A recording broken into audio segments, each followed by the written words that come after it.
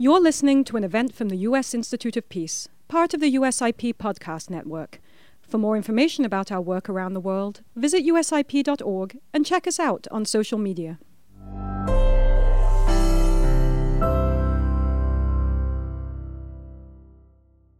Good afternoon, everyone. My name's Andrew Scobell. I'm a distinguished fellow or gray-haired fellow on the China program at USIP, along with my esteemed colleague, Dr. Carla Freeman.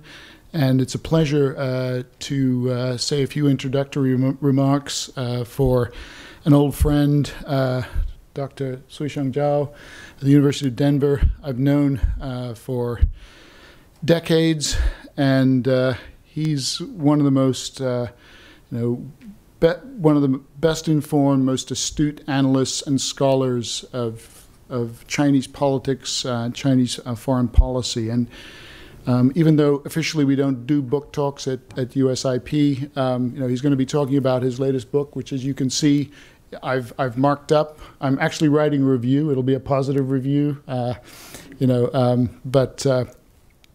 that's because it's such a fabulous book, and I would say it's one of the most important books written on Chinese foreign policy in recent decades, certainly in the last decade, because it not only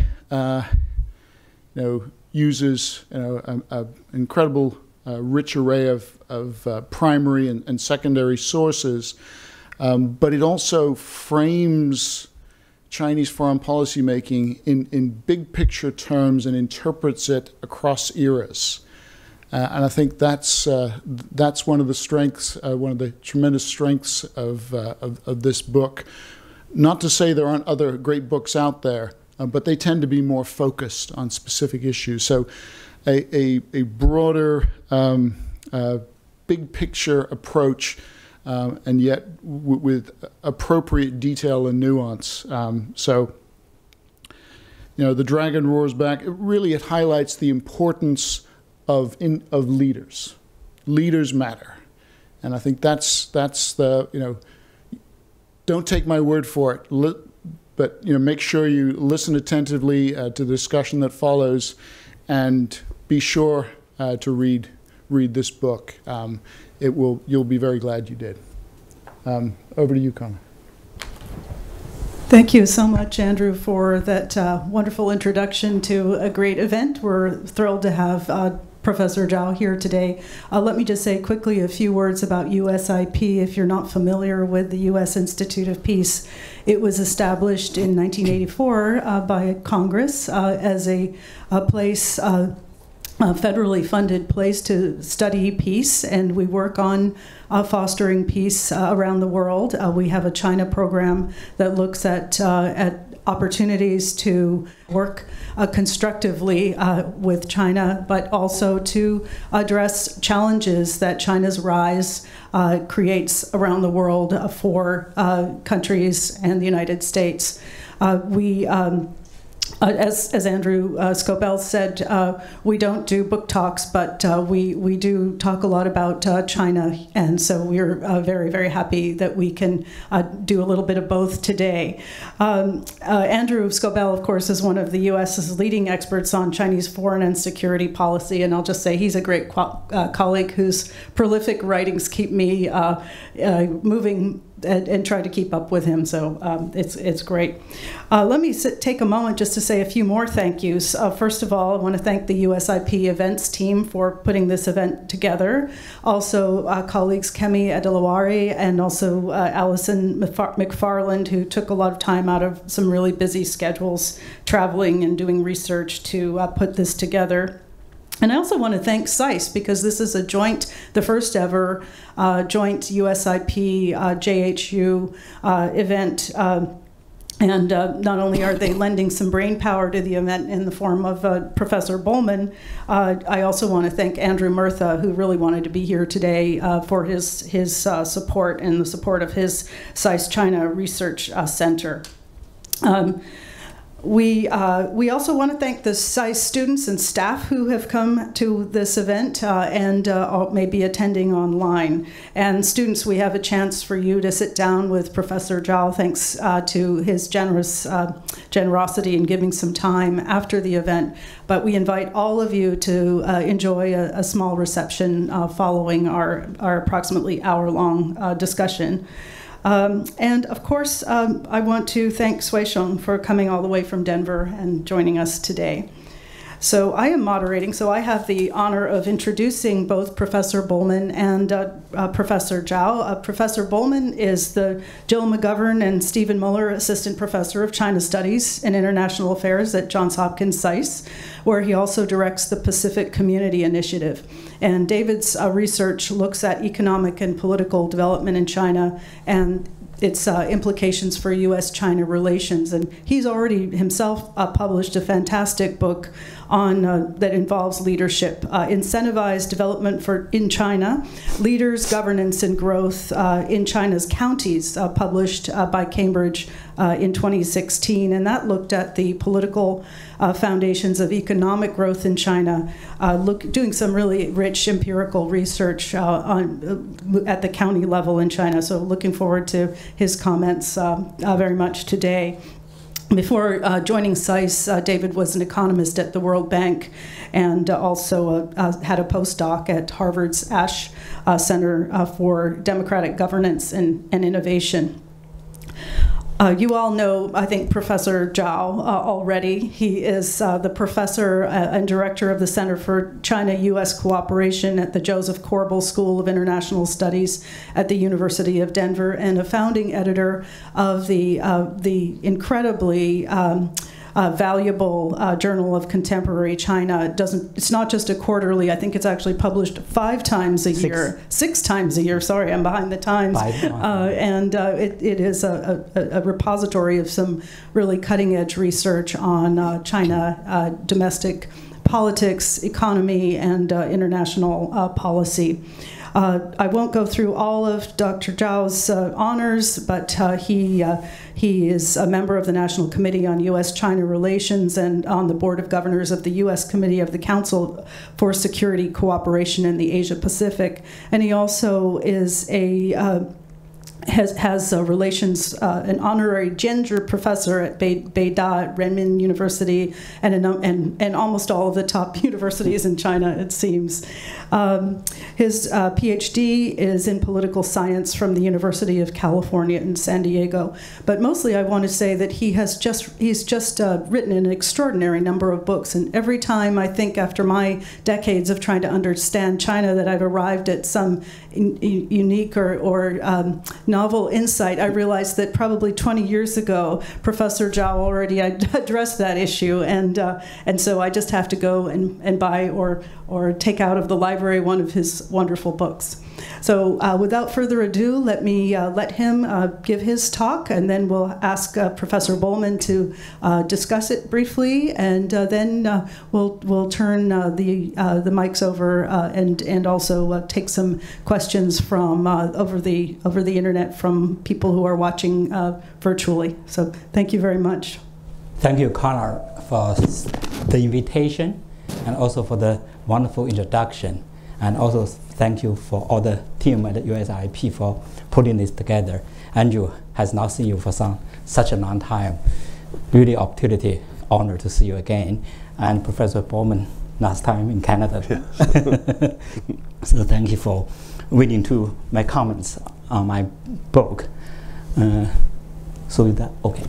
So the book tries to trace the trajectory of China's rise and the forces behind its rise. The first question people normally ask why you wrote this book. So my answer to these questions are in this screen. You can see empirically and also theoretically. Empirically, I've been teaching a class on Chinese foreign policy, but I have not found a single book which could cover all 70 plus years of PRC history. Those books are what I call unidimensional or static, meaning that they study bilateral relationships between China and certain countries, regions, and also during certain period. So a book provides the whole 70 plus years of history has been somehow not there. Theoretically, scholars have used most often two theories to understand China's rise. One is what I call structural realist theories, which emphasizes on the relative power. When China's relative power rises, its ambition expands. That's what your book also talked about. And a rising China would inevitably challenge the US dominance and also try to redefine its interest in the relationships with neighbors. And this theory has been used most to explain the recent rise of China. But if we look back the history of 70 years, I found it's not sufficient, because when China's relative power was weak during Mao's time, China was very, very confrontational and fought 6 wars, including the war with the most powerful nation on earth, the US, and fought wars with the Soviet Union, with India. And Deng Xiaoping moderated Chinese foreign policy, but China's relative power did not change that much. And his successors, Jiang Zemin and Hu Jintao, continued the moderate foreign policy, but China was rising, its power, relative power rising dramatically. And Xi Jinping came to office. He shifted Deng Xiaoping's low-profile foreign policy, but China's national power did not rise that much. In fact, in the last 10 years, we have seen the slowdown of Chinese economy, and China's relative power has not been that powerful. So structural realist theory cannot explain that well. Another theory used most often is so-called regime type theory, which attributes China's authoritarian, confrontational or aggressive behavior to its authoritarian regime. But China's authoritarian regime has not changed that much in the last 70 years. But China's foreign policy has shifted from time to time. So that theory could not explain that well either. So my book develops what Andrew mentioned, that leadership-centered framework argues that leaders matter in all political systems, but matter much more in authoritarian, totalitarian system, especially in China's Leninist system, where the emphasis is so-called hierarchy, discipline. In Chinese word, democratic centralism. In that case, leaders have a tremendous power to make foreign policy decisions, to chart new courses if they wish for Chinese foreign policy. But the problems I found in my research is that not every Chinese leader has used that power to chart new course. In fact, by official account, there are 5 generations of Chinese leadership, led by Mao Zedong, Deng Xiaoping, Jiang Zemin, Hu Jintao, and Xi Jinping. They missed 3. One is Zhao Ziyang, one is Hua Guofeng, one is Zhao Ziyang, and one Hu Yaobang. So I put all 8 together to distinguish them into 3 types of leaders. One is so-called transformational leaders. These leaders have new visions and political wisdoms to navigate the power jungle of PRC, and also mobilize domestic institutional, ideational sources and strategically responded to international environment, even try to shape international environment. So 3 leaders among the 8 are transformational: Mao Zedong, Deng Xiaoping, and Xi Jinping. Mao Zedong had so-called revolutionary foreign policy in my book. In the Chinese official language, he made China independent, stand up. Deng Xiaoping had a developmental foreign policy who made China rich, and Xi Jinping now called his own Chinese foreign policy big power foreign policy to make China strong. The second type is so-called transactional leaders. These people did not make much changes. They stayed on course, but they survived power. Jiang Zemin and Hu Jintao are 2 typical transactional leaders. They succeeded Deng Xiaoping's foreign policy, continued Deng Xiaoping's foreign policy direction, and survived 2 terms in office. And third, I call them failed leaders. They might have new visions, but who cares? They lost power in the power jungle. And Hua Guofeng, Hu Yaobang, and Zhao Ziyang are these type of failed leaders. So my book, this is a framework in my book, transactional leaders, transformational leaders at top. They have new visions, and they held powers in fact all 3 lifetime, either with personal charismatic authority or with office authority. Then they constructed ideational environments. Here I'm talking about they use historical memories and also nationalist inspirations to support advance their foreign policy agenda. And also they restructured policymaking institutions to facilitate their policy making and implementation.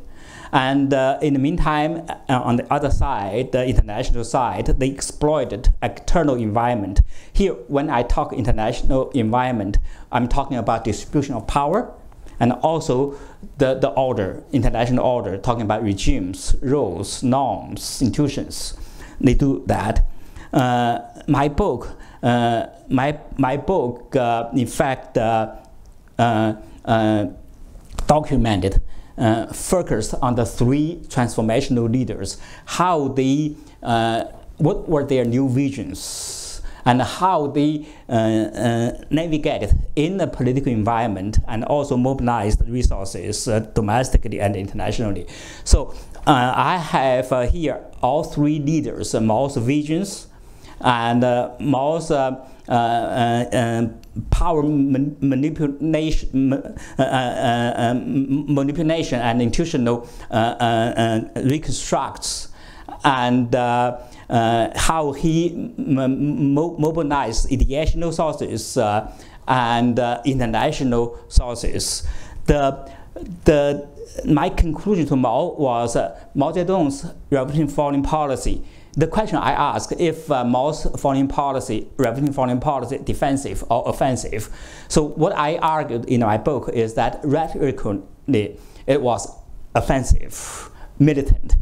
But his priority was to defend the border and regime security in response to what he perceived as hostile foreign, in fact, US and imperialist powers. I have a chapter talking about how to try to keep the wall off the border instead of fighting overseas, although he had some kind of actions in the third world to support the insurgencies. But it's still for his regime's security. And so China's foreign policy during Mao's time was essentially reactive rather than proactive, although it was revolutionary. Then I try to see how Deng Xiaoping's developmental foreign policies visions. Mao emphasized war and revolution. Deng Xiaoping tries to shift to emphasize peace and development, use foreign policy to create so-called peaceful international and regional environment for economic modernization. And also I try to see how he was a pragmatic strong man. Mao's a crusader in my book, talk about so how he was a consensus builder. He ratified a decision if he delegate the authorities to the bureaucrats. If they reach consensus, he ratified that automatically. He steps in only if they cannot reach consensus. That's his leadership style. And also Deng Xiaoping, how Mao Zedong and him both emphasize a century of humiliation.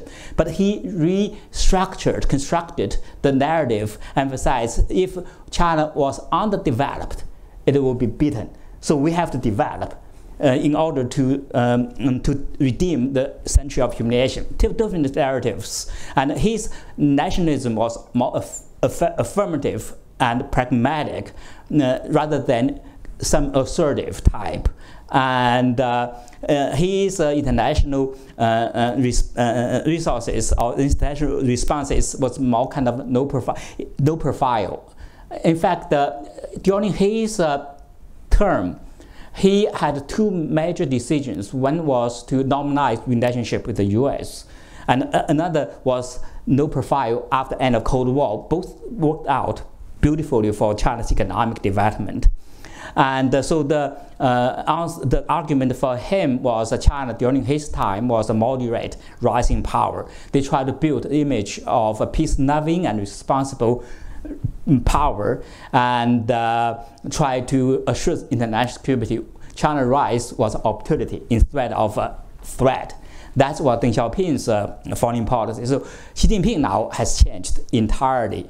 His vision was the China dream, rejuvenation, 伟大复兴. The Chinese talk about China dream includes both national dream and military strong military dream, and his power consolidation and institutional reconstruction is also very dramatic, very different. Decentralized power have a top-level design, and his historical he used historical memories are also very different. Mao and Deng emphasized central humiliation, although he still talked about central humiliation, but he moved more to the other side of the coin of Chinese history, talking about the glorious imperial China, and try to return China to those glorious positions, very different. And also his nationalist aspiration, also very different, is a very assertive. Instead of emphasizing upon a positive, inclusive us, he tried to target evil and negative others, that is Western evil, liberal ideas and evil powers. And he now his foreign policy orientation internationally is much more confrontational and emphasizing fighting spread, and try to organize so-called anti-Germany coalition, Russia, Iran, North Korea, those countries. And he has emphasized redefined China's relationships with neighbors and try to challenge the international order. So the question here for Xi Jinping is his foreign policy is more offensive or defensive? I don't know how I can answer this question at this point, but I would argue that his foreign policy is overreached for sure. And his China dream has put China in a very difficult position in international arena, so many enemies. And in fact, now we have some that setback. I was in Beijing last week, just the One Belt, One Road. You can see those photos. Only 25 head of states instead of 30, 40 in the second forum. So you can see China's foreign policy under him, although he tries to restore China's great glory, but I don't know how much he can successful. That's what the conclusion is here. So I'll stop here. Well, thank you so much for that wonderful introduction to a really rich book. I have to admit, I have only read sections because it's very detailed and worth a very careful read. But over to David, for Professor Bullman, for his comments. Great, thank you so much. And I have read the whole thing, and we'll have thank you. full comments. But thank you so much to USIP for inviting me here, and thank you to Dr. Friedman for especially inviting me here, and especially great thanks to Professor Zhao for writing this tour de force and allowing me to read it. So I only have, I think, 5 to 7 minutes. That's what the time I've been given, so I will try to make sure I stick to that, therefore stick to my notes. I'll briefly provide my takeaways from the book, major takeaways, and why I think it's so important, and then I'm going to raise 2 broad conceptual questions that I think are important to address that came up in my mind at many points in the book. So the book, as we just heard, takes this leader-centered framework to describe this sweeping history of PRC foreign policy.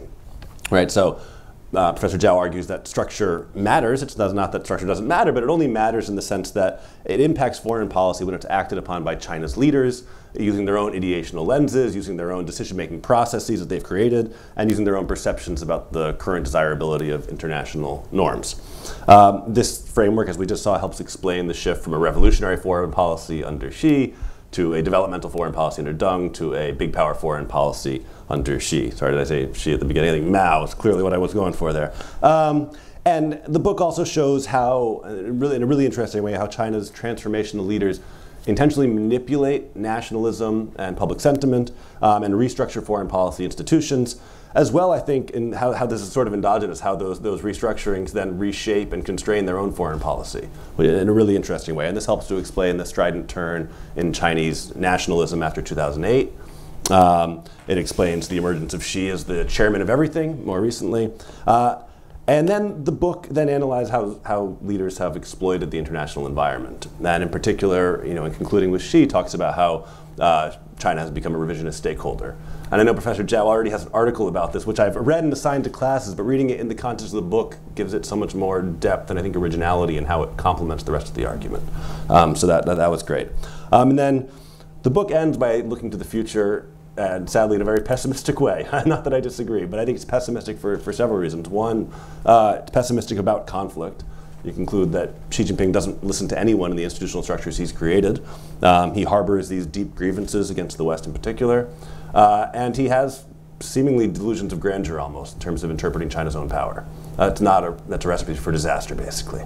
And then it's also pessimistic in thinking about the prospects for global governance and global leadership. Really in concluding that China and the US are both beset by deep internal challenges, and neither one is really capable of taking on a global leadership position. So I completely agree with the pessimism, but it does end on a very pessimistic note. So this book is really excellent for students, policymakers, scholars alike. I'm looking forward to assigning it to my classes. For students, you can assign the whole book, of course, but the way the book is written, and I really encourage you to read it, the individual chapters really stand independently. So you can assign a chapter on nationalism, you can assign a chapter on China's core interests, you can assign a chapter on revisionist stakeholders or on institutionalization under Xi. So this is really important and makes it really accessible to students in classrooms. For policymakers, it's a really objective account of these deep changes in a really accessible way with a lot of really deep information and very informative. It helps us interpret Chinese foreign policy. We can interpret things through this lens, the framework provided, looking at today's policies and even looking forward and helping to predict. Extremely useful for policymakers. And for scholars, as was already highlighted by Professor Scoble at the beginning, right? I mean, this is the most up-to-date account we have now of foreign policy in the PRC. It incorporates Xi, but doesn't do so in some idiosyncratic Xi is new and different way. It incorporates him by enhancing understanding of past PRC foreign policy as well. So, extremely valuable book, tour de force. And I recommend it to all of you. So my two broad questions, based in part on things that I've researched and just things that came up a bunch in the book to me. The first one is thinking about the role of US policy. I know we're here at USIP, we have the State Department right here, so it's tough to avoid. But thanks to Carla, a couple years ago I had the opportunity to write an article about the economic security dilemma in US-China relations. And of course you could think not an economic, just the military security dilemma as well. But this dynamic of reactions and defensive behavior that's interpreted as offensive behavior and how each side reacts to the other. And so I wonder to what extent Xi has been responding to the US. You talk in the book about the party promoting the idea that this diminishing West is trying to constrain China and won't let China rise. And that was a big theme in the 90s as well, but didn't maybe get as much traction until under Xi. And I wonder if there are US policies that could have been different that would have led to a different interpretation under Xi. So that's one question on this feedback process. I know the book is about Chinese foreign policy, not US foreign policy. I think insofar as US foreign policy comes up in the book, you have a pretty strong critique of the early Obama years and the sort of weakness of that policy. But after that, are there policies that could have shifted? Was there a way to be more accommodating of China and IMF voting share reforms, the AAIB, or in the pivot, or anything else that would have changed policy, or not? Maybe this was all written just by Xi. So that was one broad question. My second broad question, which I guess is really two questions, is really what is a transformational leader and in what ways is Xi transformational? So as Carl highlighted, I've done some work at the county level on leaders. I'm really interested in leadership. I think it's very clear from all sorts of qualitative and quantitative accounts that leaders matter a lot. But I think we still don't know how they matter. It's very complicated at times, right? We don't know how much it matters based on individual personalities and that sort of level of agency versus the structure of domestic politics and domestic institutions. So I guess the question then is, in Xi's case, if another leader had been selected by the party at that juncture after the global financial crisis, when we already saw this aggressive turn in Chinese foreign policy, would they have been constrained in doing many of the same things that Xi has done? So that's one level of the question. The other is, in what ways is Xi transformational? When I was a student under Mike Lambton 15 years ago, that's when I first came across the James McGregor Burns framework of transformational versus transactional. And he brought it up as explaining the transition from Mao as a transformational leader who had charismatic leadership and the ability to inspire followers, to Deng, who we argued was very transactional in his ability to work within the party system, right, to make things happen. Now you're using the term somewhat differently, and that's of course fine. You're using it as transforming foreign policy, which indeed Xi is doing. But then I guess my question is whether Xi himself has this effective charisma, has ideological ideas that inspire. We see a ton of attention to Xi Jinping thought. We know people are being forced to learn Xi Jinping thought, but is there anything there that inspires followers? To me, it seems like Xi's reliance on institutional change shows that he's a very transactional leader, actually, and I wonder if this itself limits his strength in several domains. So I look generally more at central-local relations in China and economic relations, and I had the opportunity actually to write an article for your journal several years ago when we met in Banff, right? Which was looking at policy implementation under Xi at the provincial level. And I tried to argue with the co-author that policy implementation still wasn't very good. There were a lot of constraints on sort of how people actually chose to follow Xi, even when his own people were put in power. And so in foreign policy, I guess the question then is, could Xi really oversee a massive about-face in Chinese foreign policy? In the US, of course, we talk about only Nixon could have gone to China. I wonder if only Mao could have received him, right? I mean, could Xi's done a lot of major changes that you document, but they've all been in sort of this assertive, constrained nationalism direction. And I wonder if he's powerful enough to have the opposite response. Thank you. That was fantastic, I think, and I hope you found that those comments useful and the questions very stimulating. Would you like to take any of those questions? I can just Great. very briefly. His attitudes and his policy toward U.S. In fact, as you mentioned, she came to power after the financial crisis, 2009, 2010. At that point, the nationalist confidence of the Chinese elites, Chinese people, was very, very high. So she wrote on that tie, thought that's China time arrived, and U.S. was doomed. U.S. was in trouble, declining. So that's how, at that time, eventually he talked about the fundamental change unseen in a century, 百年不遇，百年大变局, that in which East is in rise, the West is in declining, especially economically. So he became so confident. Now China could deal with U.S. in China terms, and that's how he reinterpreted so-called the big power, the new model of big power relationship, with three principles: no conflict, mutual respect, and win-win. Here the key was mutual respect on each other's call, national interests, which is defined in my own mind as a bottom line of national survival. And they cannot compromise, they cannot negotiate on South China Sea, on Taiwan issue debate, all those issues.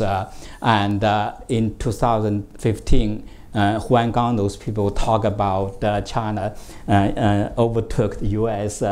Economically and even technologically, everything. He believed in all those things. So he was a very confrontational in the relationship with the United States during that period. But I think he changed when Trump came to office to launch the trade war, everything. Then he suddenly realized China still, to a great extent, depending on the U.S. technology, everything, but he have no way to back up. So he continued these confrontational attitudes and also policy the U.S. But I think since then, deep in his heart, he was very insecure and felt the U.S. is a very big threat to China. And but he continued this confrontational posture, and China has since then in a big trouble. That's why now when U.S. put the Oliver branch, he took that at this point. But I don't know how far this relationship can go, because he has wakened America. Sputnik moment, I think, came. That's what I told Chinese friend. You awakened America. America will fight. So you have to be ready. That's why I'm very pessimistic in that case, because he is a dictator, and these type of things are there. And so the relationship, I think, I'm writing an article. The title is "Talk the Talk, Walk the Walk." Although they talk to each other, but the policy is different. The second question you talk about, if Xi Jinping is a transformational personality as an agent, given all the structure, all those things, he's certainly agent, but he has his own visions and to restore China to the ancient glory or power position. So a lot of things will not happen without Xi Jinping. So clearly, one by one road. And even the artificial lands built in South China Sea. I talked to friends in China. They said that when Hu Jintao was in power, a lot of people proposed to him to build those artificial islands. Hu Jintao said, no, we cannot do that, too provocative, and would be in some kind of trouble for neighboring countries on the U.S. 2013, just 1 year, when Xi Jinping came to office, same people proposed to him. He said, great idea. He built that. So without Xi Jinping, we will not see all those kind of initiatives. From that perspective, he's transformational. He has own vision. Whatever people talk to him, fit in vision, he'll go for it. And if without Xi Jinping, Putin and China's relationship will not be that type of close at this time. He's my generation. I think he's deep heart. He has that kind of admire to Russia, to Russian culture, Russian power, Putin's strongman leadership. So these type of things, I think, makes him transformational, for sure.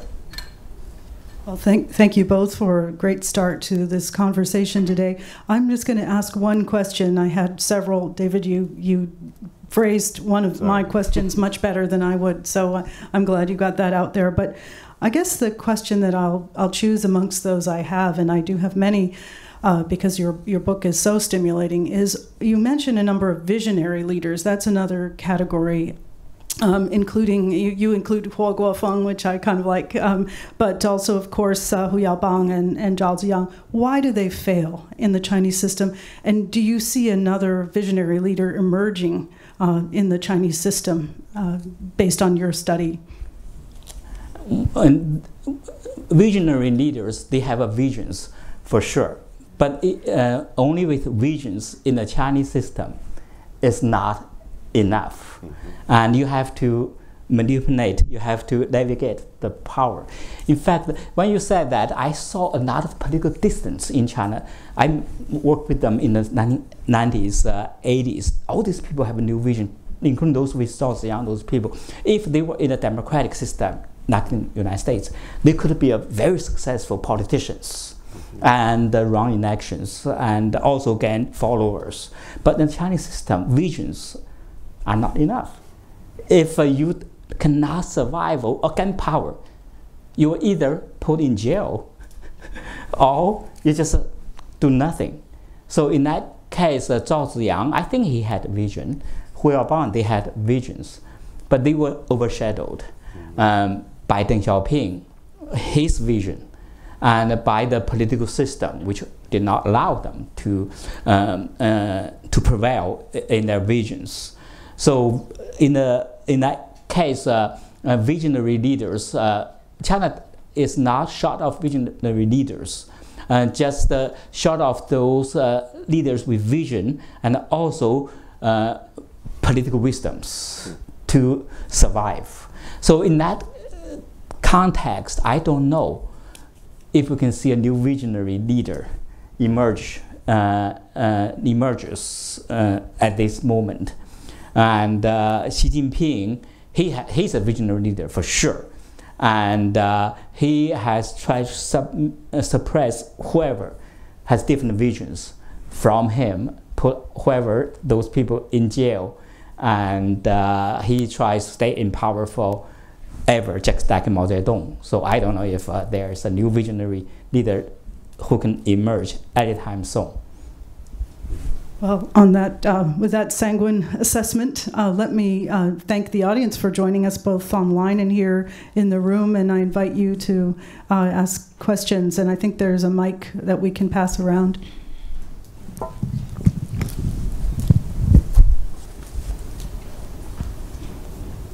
Well, we have some online questions. Thank you. Thank you, Lindy. Yeah, so how might the rise of China and its great power competition with the U.S. impact the Middle East? I'm not a specialist, but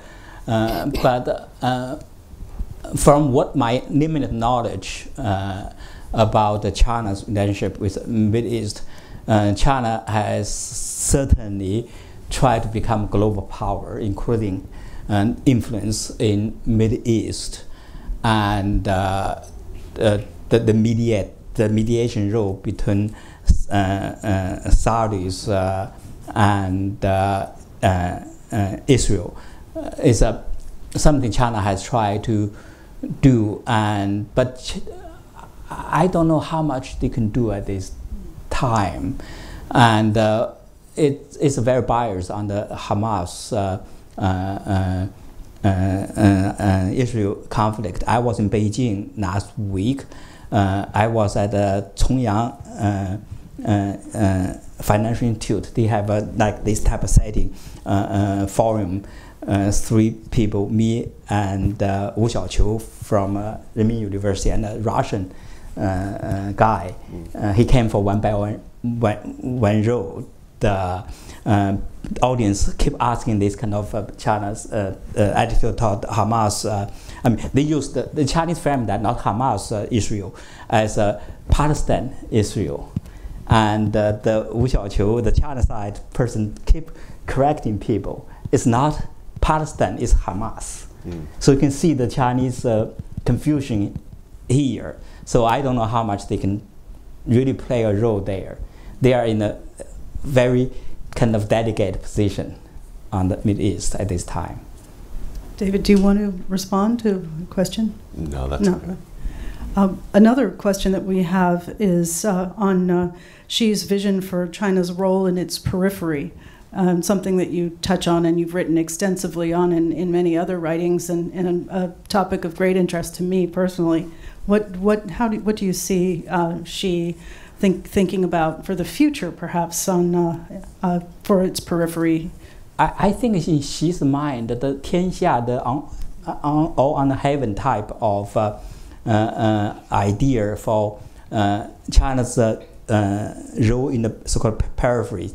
When China talking periphery, Xi has a new term called the 大周边, greater periphery, not only Southeast Asia and Northeast Asia and South Asia, but also the West Asia and the Pacific, Oceanian Pacific, and that's the for his China dream to become a global power. That's a pathway that China could become, just not United States goes from North America, South America to become a big power. So South America is America's, the U.S. is a backyard.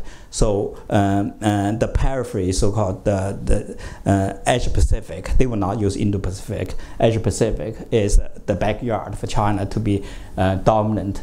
They always use the 主导 that area to control the agenda setting in that area. But China, the most concern China has is the U.S. in the Asia Pacific. U.S. has been there since World War II, has so many allies, partners. So Xi Jinping ideally would want to drive America out of this neighborhood, but I don't think he can do that. He also understands that, I think, at this moment. So he has to live with the reality of, he has to deal with U.S. for his so-called East Asia great power dream in the Asian Pacific. Thank you. Any more questions? Yes, over there. And if you could identify yourself, that would be wonderful. Thanks. Hello, I'm with IRI. I'm a program officer. My name is Anne. Nice to meet you. Curious about what you think about Xi's long arm in rejecting criticism against the CCP. This is reflected in the work of United Front Department, the work that they do, and overseas pulsing, and all the other tactics that he had. Do you think this was needed timely in Xi's when he was in power, or do you think it could have taken a different direction in being more of a friendly diplomatic country? I mean, she's using United Front in overseas? Basically the tactics he has for to control the narrative of anything against the CCP. Yeah, all Chinese Communist Party leaders have used those type of party propaganda, United Front intuitions, but Xi Jinping has enlarged, he has the 大外交 enlarged diplomacy, meaning including more intuitions, into his diplomatic activities.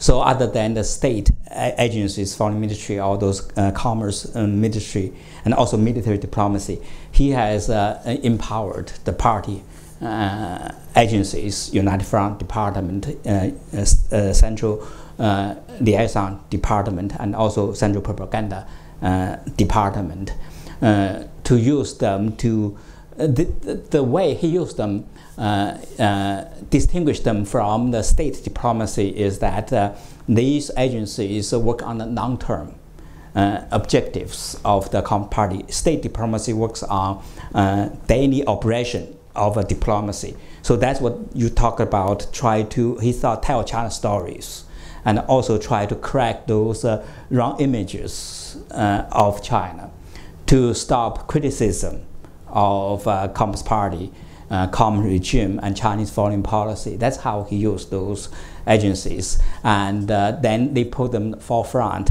And in the U.S. and Western countries now, people talk about the China operational influence operation, and alarmed these countries. But those agencies are still very active. Although I will argue that this kind of alarm, of course, is justifiable, but it's over alarm, because these agencies, they operate primarily in the domestic front. You try to work with so-called those non-Communist Party allies, partners, and domestic control. Internationally, I don't know how successful they are at this moment. Thank you for your question. I can take another one.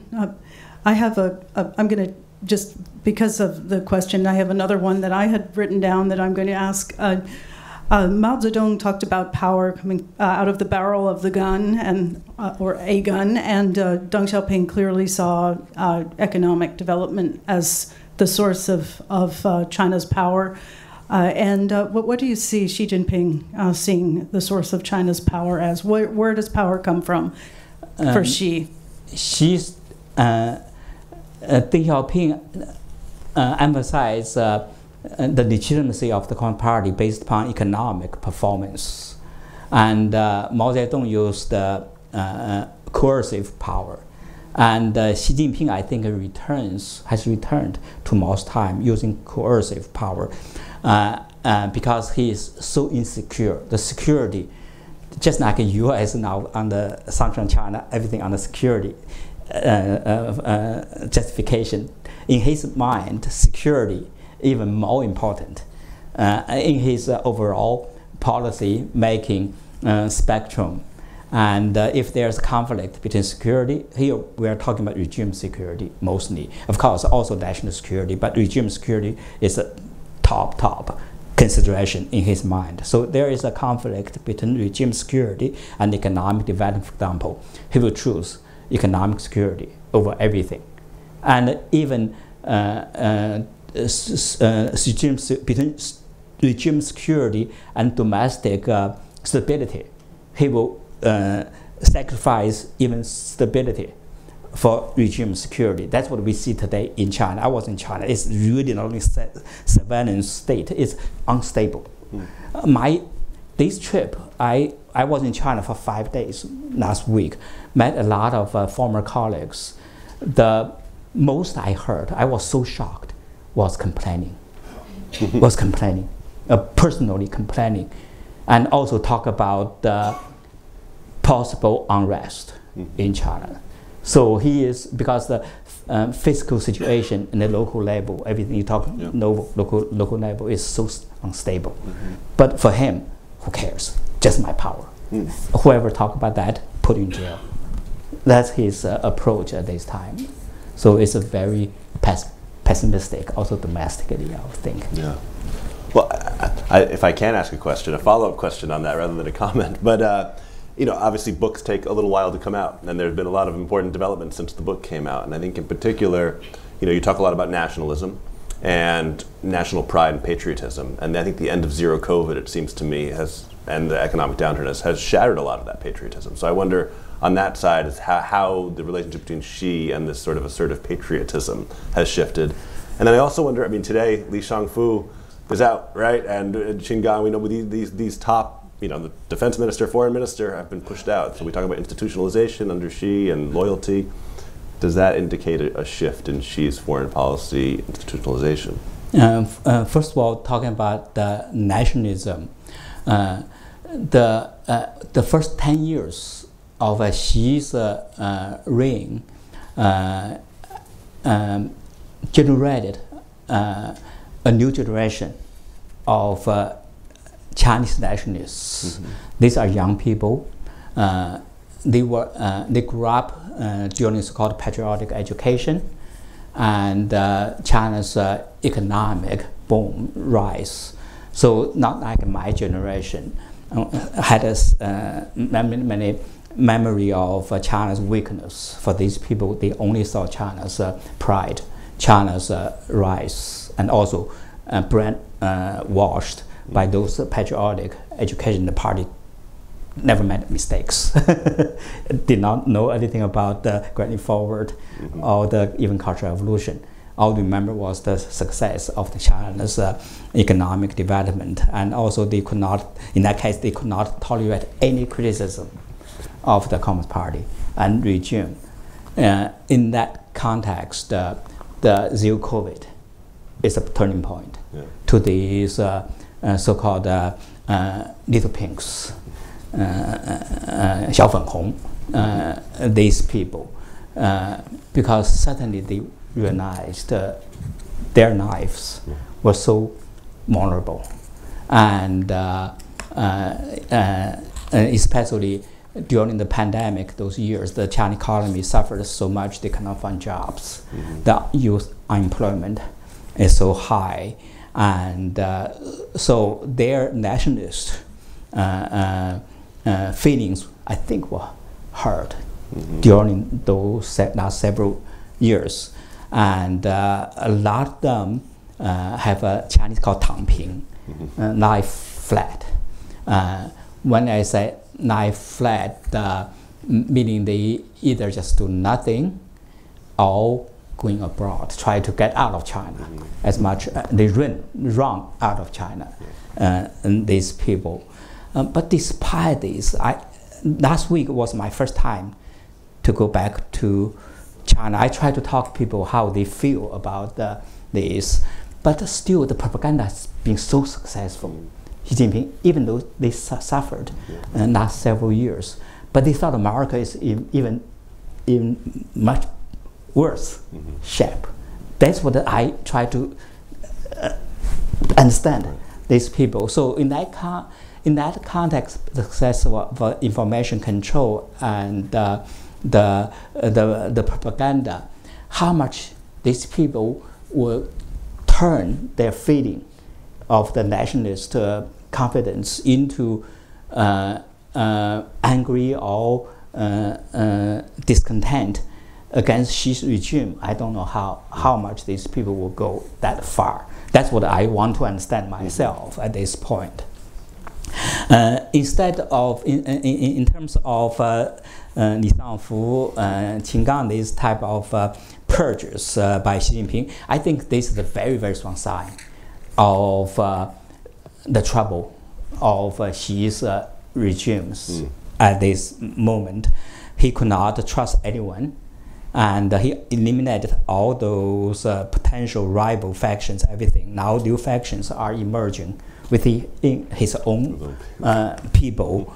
And these people, I think, except Qin Gang's case, Li Shangfu and all those military journals, they were purged, both because they are so-called 两面人, two faces of people. In front of Xi, they told him how loyal we are to you, and also we are capable to what you ask us to do. But behind him, they will talk another total different things, do total different things. So these are different. This is not political rivalry. It's just he's in his mind not loyal enough, and so he purged all those people, and so this regime that can undermine his authority, confidence among his own people could be undermined, lost. So this is a sign of big trouble coming. But I don't know how much, because in the PRC history so far, we have not seen any leader, because of this type of problems, will lose power. Mao Zedong stayed until all the time. So he could be in the same situation. Unfortunately, last week I talked to people, so many people are unhappy, but at the end of conversation said, what we can do? Nobody can do anything at this time. He can consolidate his power, the military, the security forces, and also propaganda. He controls everything. Nobody dares to openly challenge him. That's the problem in China today. Well, we just have a few more minutes, but we have some good questions from the virtual audience, and I want to put them on the table, and you can pick the ones you want to answer. I mean, one of them is how to understand U.S.-China competition in the context of the, I assume, economic interdependence between the two countries. And the second really relates to the work we do here at USIP in terms of conflict prevention. A question about whether it's possible for the U.S. and China to collaborate at all in resolving major conflicts, and of course, I think foremost on people's mind, Ukraine and the situation in the Middle East. So those are two questions. We have more, but why don't I just let you pick either okay, one or try to tackle both quickly? I don't know. I can tap these two together. Last week when I was in Beijing, in that forum, at the end, I told my audience, I said I came from the United States, also I came from China. So I have a dream. These two countries can work together because I benefited from this relationship. And these are two most powerful nations on earth. So if these two countries can work together, a lot of problems in today's world can be resolved. Although they work together may not resolve all the problems, but many problems could be resolved. Unfortunately, at this time, I don't see that possibility. So I see my own mission, or my own type of job is to help both sides to understand the issues and find the ways to work together on those big issues such as Taiwan and regime, ideological conflicts, and also so-called structural conflicts, rising power and incumbent power. On those issues, I don't think we can find solutions anytime soon. But other than those issues, those non-traditional security issues, economic issues. I think we can work together. In fact, the next week we have a policy dialogue. In fact, I invite Carla to join us in Beijing. She cannot find time, but in any case, we have 3 sessions. One session is a non-traditional security, and Oriana, I put her in that section. She emailed me, why we talk non-traditional security? And we should talk about the big regional security and Taiwan issue. I said everybody is talking about those issues. Because everybody is talking about that issues, we don't find solutions on those issues. We have to talk about those issues people don't talk much, such as the drug trafficking and the fentanyl issue in the U.S. is such a big issue here. We want China side to understand those issues. In fact, we can collaborate on those issues, economic interdependence, and also the pandemic. All those issues, we can work together. We can put this side, at least for without solution at this time. And then we see how far we can go from there. Otherwise, we all emphasize Taiwan issue. We go nowhere. Thank you so much, Sui-Sheng. We'll leave it there, and thank you, David, for your incisive comments. And thanks to the audience for joining us and all of your great questions. And I hope you'll stay on and enjoy a small reception outside the room. And sorry that the virtual audience can't enjoy it with us. Signing off here at USIP. Thank you very much. Thank you for listening to this event. If you'd like to listen to more events or explore our other podcasts, visit usip.org/podcasts.